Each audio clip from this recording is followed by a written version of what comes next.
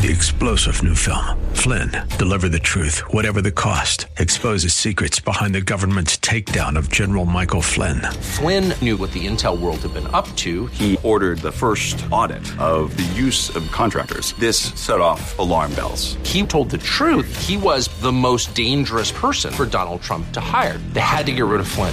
Flynn, Deliver the Truth, Whatever the Cost. Available now. Watch it today. Go to salemnow.com. salemnow.com. Jonah was more concerned with his selfish desires than the salvation of a nation. So when he didn't give his way, he just wanted to give up. Don't miss this. When something or someone else replaces the love of God as the main reason for joy and peace and fulfillment in your life, you lose your reason for living when that false love is lost. Welcome to The Barnabas Effect with Paul Purvis, Senior Pastor of Mission Hill Church, a multicultural, multi-generational, multiplying church focused on shining the light and love of Jesus Christ like a city on a hill. You're invited to visit any of the 3 locations in Temple Terrace and Tampa. For information and locations, visit missionhillchurch.com. Now, with today's message, here's Pastor Paul Purvis. If I want to experience that fulfillment in life, I can't begin with a focus on me. I have to begin with a focus on Jesus, then others, and then I turn. Are you filled with joy today, or are you filled with disappointment?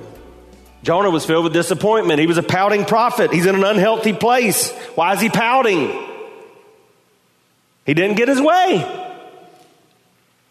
He was waiting for a lightning bolt, and it didn't happen. Don't raise your hand. Have you ever been there?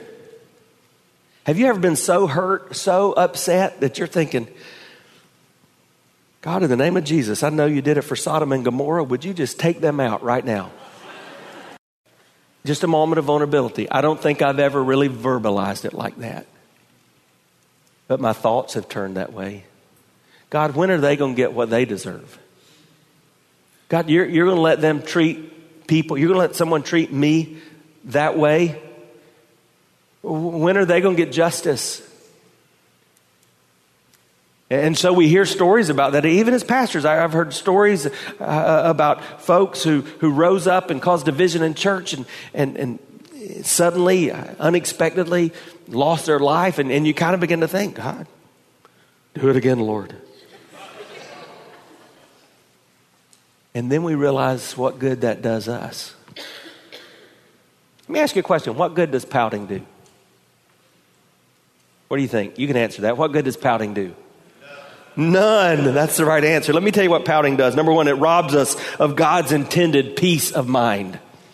So if you're discouraged, if you're disappointed, if you're depressed, you're missing out on what God intended for you to have, which is peace of mind.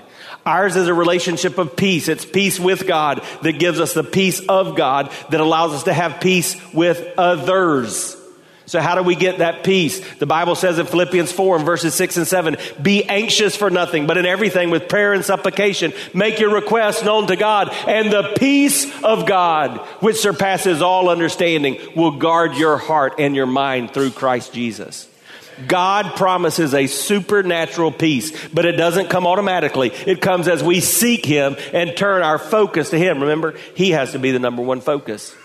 When we're pouting, we're robbed of the peace of God that He intends us to have in our life. But secondly, it distorts our perspective.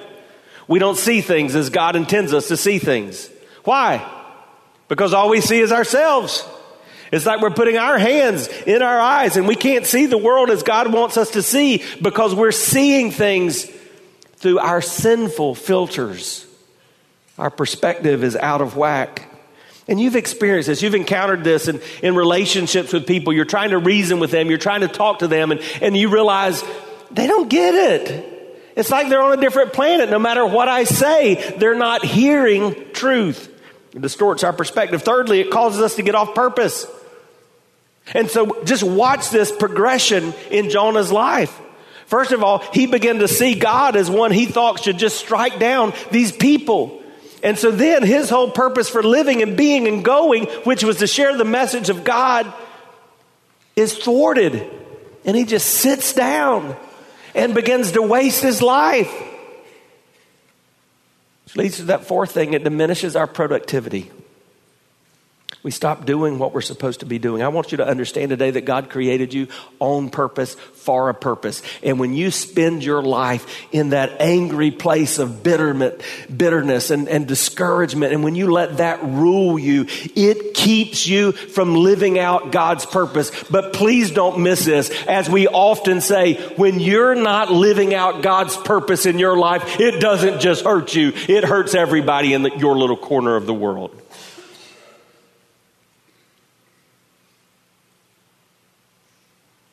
So Jonah went and sat.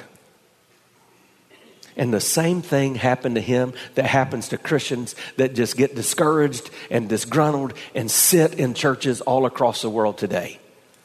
You know what happens when you just sit when you were made to serve? You just soak and then you sour. And you get off track. That's not God's way. That's not God's plan. Let me just ask you, are you in a spiritually healthy place today? Are you looking to God? Are you giving Him the focus in your life? Remember the main thing. Anytime, say anytime. Anytime we take our eyes off of God and turn our attention solely in the direction of our personal desires, we find ourselves in an unhealthy place and we're filled with disappointment. Jonah was so unhealthy because he had taken his eyes off God. He knew the truth, but he wasn't living according to the truth.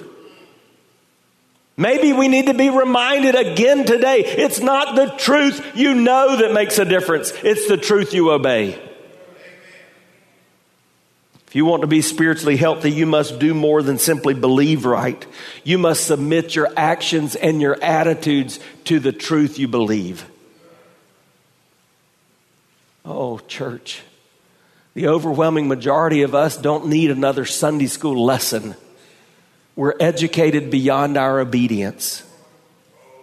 You need to be truly discipled in your faith so that you understand that the pages of this book, the stories that are inscribed, are there for the purpose of pointing you to God so that you can reflect His image in this world. And people that are spiritually unhealthy have difficulty embracing the truth. And so you see that in Jonah. He was angered by the truth. I told you last week that I've seen that throughout ministry. People that hear the truth and they just get mad. They're getting mad because the Holy Spirit of God begins to convict in our life, and there begins to be a tension. There's a rub there, and we say, I don't think I can keep doing what I've been doing and be at peace. And so instead of responding, they get angry, and that's what Jonah was doing. He got angered at the truth, and then he amended the truth. And I don't want you to miss this. In the book of Exodus in chapter 33, there's this great story where Moses, the leader of God's people, says, God, would you please just come and let me see you? I want to see you face to face. And then God says the same thing that He would say to you and me if we battle with Him and say, oh God, can I just see a little more of you? He says, you can't handle it, Mo. You can't handle it. In fact, here's what I'm going to do. I'm going to hide you up here in this cliff. And then I'm going to let my back pass by. And I'll talk to you that way. And then in Exodus 34, we have when that happens and we hear what God says. And this is what He says in Exodus 34, verse 6. The Lord passed before him and proclaimed, the Lord, a God, merciful and gracious, slow to anger, abounding in steadfast love and faithfulness, keeping steadfast love for thousands, forgiving iniquity and transgression and sin. Hey, Jonah knows this verse. That's what he's quoting, right? But he amends the truth. He leaves off the last part, much like our society likes to do today. But who will by no means clear the guilty? Yes, God is full of love and mercy and compassion. He desires to demonstrate His forgiveness and His grace, but He is a just God. The guilty have to be punished. Even today, we run in contact with people who say, I just want to talk about the love of God. Well, I want to talk about the love of God too. But if you don't understand the holiness and the justice of God, the love of God has no proper context. But God demonstrated His love for us in that while we were still sinners, Christ died. Christ died in response to God's need for justice, for punishment, for the wrong that we've committed in sin. And because of that justice, we now have an opportunity to encounter and experience the love of God. Jonah had just left that part out. Be careful about using God's word to justify your feelings. Be careful about using God's word to justify your point of view, your political preference. We get a glimpse into Jonah's problem, and his problem is clear. It's not a head problem. He knows the truth. It's a heart problem. And some of you are there. You don't have a head problem. You know what you need to know about God to do what he's called you to do for his glory. But you've got a heart problem. Your want to hasn't changed enough. You've not made that 18-inch journey from your head to your heart. You've not let it overwhelm you and move you and cause you to respond. Jonah wanted God's grace and his mercy for himself when he was in the belly of that fish, but he didn't want it for the Ninevites because they were those people. So don't miss this. God is about to expose something in Jonah that he needs to expose in some of us. He was exposing in Jonah that he looked at people differently than God intended him to look at people. See, God, being God, knew that he created everybody that was in his image in the Imago Dei. God, being God, knew that he loved everyone. God, being God, knew that long after Jonah there would be a Jesus, and that Jesus would come and he would live and he would die for the sins of who? For all. And so he was exposing in Jonah. He was exposing in Jonah the reality that Jonah was more concerned with his selfish desires than the salvation of a nation. So when he didn't give his way, he just wanted to give up. Don't miss this. When something or someone else replaces the love of God as the main reason for joy and peace and fulfillment in your life, you lose your reason for living when that false love is lost. If you've just joined us, you're listening to The Barnabas Effect with Pastor Paul Purvis. Video of the message you're listening to is available when you click the Watch tab at missionhillchurch.com. Thanks for sharing time with us and for sharing your financial gifts by clicking the Give button at missionhillchurch.com. And now, with more of today's message, here's Pastor Paul Purvis. When you have placed your love and your loyalty in anything other than the one for whom you were created to give that to, the one true God, Jesus the Christ, when you place it in a spouse, when you place it in an educational pursuit, when you place it in a career, when you place it in the stuff you have or what your bank account holds, when that stuff is gone or when the relationship is lost or when your feelings get hurt, then you live in a land of discouragement and disappointment and depression because your false God has been taken away. And for Jonah, his false God was his nationalism. It was his racism. Because here what we see is exposed is that he didn't really care about others the way God cared. So if you don't see it, understand that's what he is saying. God, why would you do this for them? Why would you do it for those people? I hope the Holy Spirit of God challenges us all as we gather today to look deeply within and saying, is there anybody with whom I look through prejudice lens rather than the love of God? We are living in a divided time in our nation. I was blessed this week to be with a group of faith leaders that met in the White House with Vice President Pence. And as we gathered here, I want you to hear what he said. I can almost quote it because it was so powerful. He said, in this divided time in our nation, there's one thing we must do as those who have a relationship with Christ. We must avail ourselves to the power of prayer and the ability to approach the throne of grace. And then he quoted from 2 Chronicles 7:14, if my people, which are called by my name, will humble themselves and seek my face and turn from their wicked ways, then I will heal their land. Heal their land. And yet, we live in such a time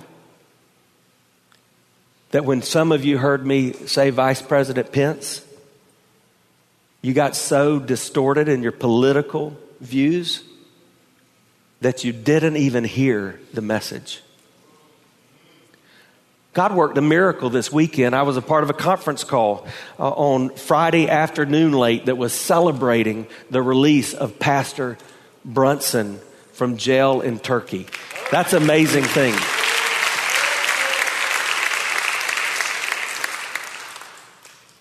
Yesterday, the international media watched as a pastor from North Carolina got on his knees in the Oval Office, placed his hand on the President of the United States, and prayed that God would bless him.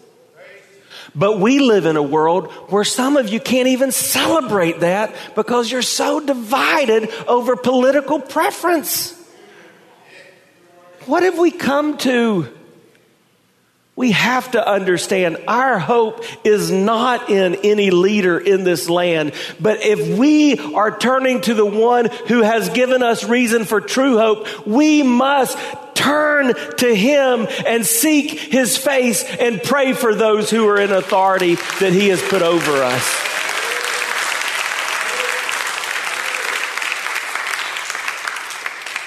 And why must this be the main thing? It's the simple message that God was trying to get through Jonah's thick skull.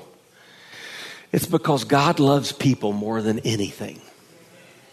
Say that phrase with me. Say, God loves people more than anything. So in case you didn't get it, racism is sinful. If you're struggling with that, repent. But let me tell you something else, and I'm about to say a bad word. My little girl heard me say this, and she said, Mommy, Daddy said the S word. Then I remembered what I said. Let me tell you a second thing about racism. Racism is stupid. Let me tell you why it's stupid. Raise your hand if you chose where you were born. What in the world? How do we not recognize that it's our Creator who placed us where we were? Our Creator who created the nations. Our Creator who made them red and yellow, black and white, and all are precious in His sight. So what was Jonah doing? Jonah was calling into question the character of the Creator. God, how could you? So one final time, Jonah was saying, seriously? Seriously, God? Those people? It's one thing to have momentary doubts and honest questions, but it's entirely different to hang out in a season of skepticism and unrighteous anger. It makes you an unhappy person who's unpleasant to be around.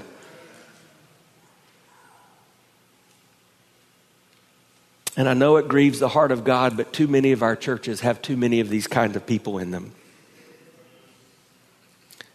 It's not right to burn with anger either toward God or other individuals. It will darken your soul. It will discourage your spirit, and it will dampen your relationship with the Savior.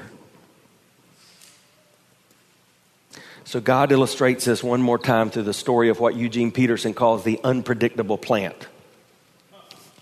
This plant that he puts there that raises up and then just as quickly is eaten by a worm. And he exposes yet one more thing in Jonah. Jonah wanted control, and this lack of control overwhelmed him. It was his way or the highway, and frankly, he didn't care who got ran over on the highway.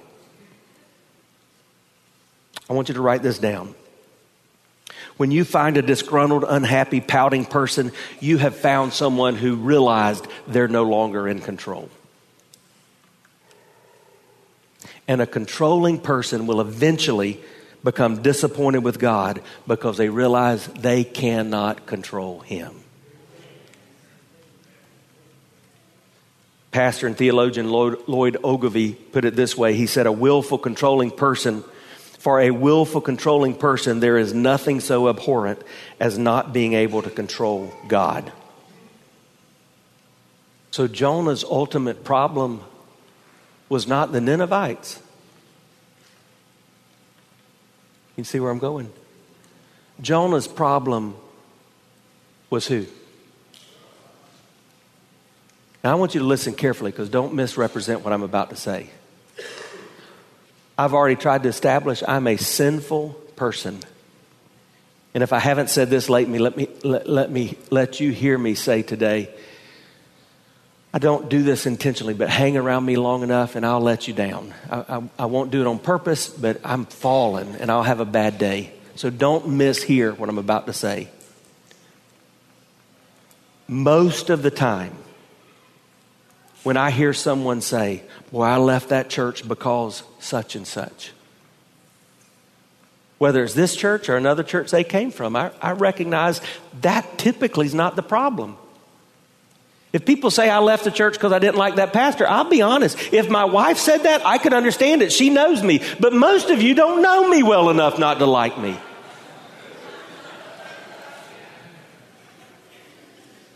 We've got to come to the place where when we get discouraged and disgruntled and depressed and disappointed, that the first thing we do is turn to God and say, God, what do I need to do to be right with you?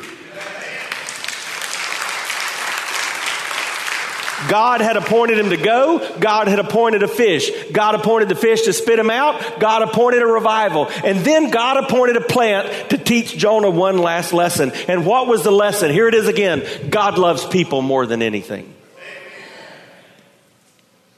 And He will disrupt your life to make that lesson clear for you as well. He wanted Jonah to know there was more to life than what he saw, that he was willing to spare a nation. And Jonah should have been celebrating, but he was criticizing. He should have been happy, but he was heavy laden. He should have been praising God, but instead he was pouting. And that sounds like us. And we sit on our seats under the unpredictable plants.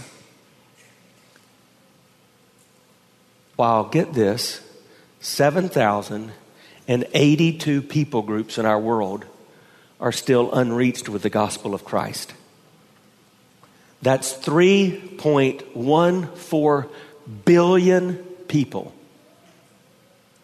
as of this morning that are dying and headed to a Christless eternity.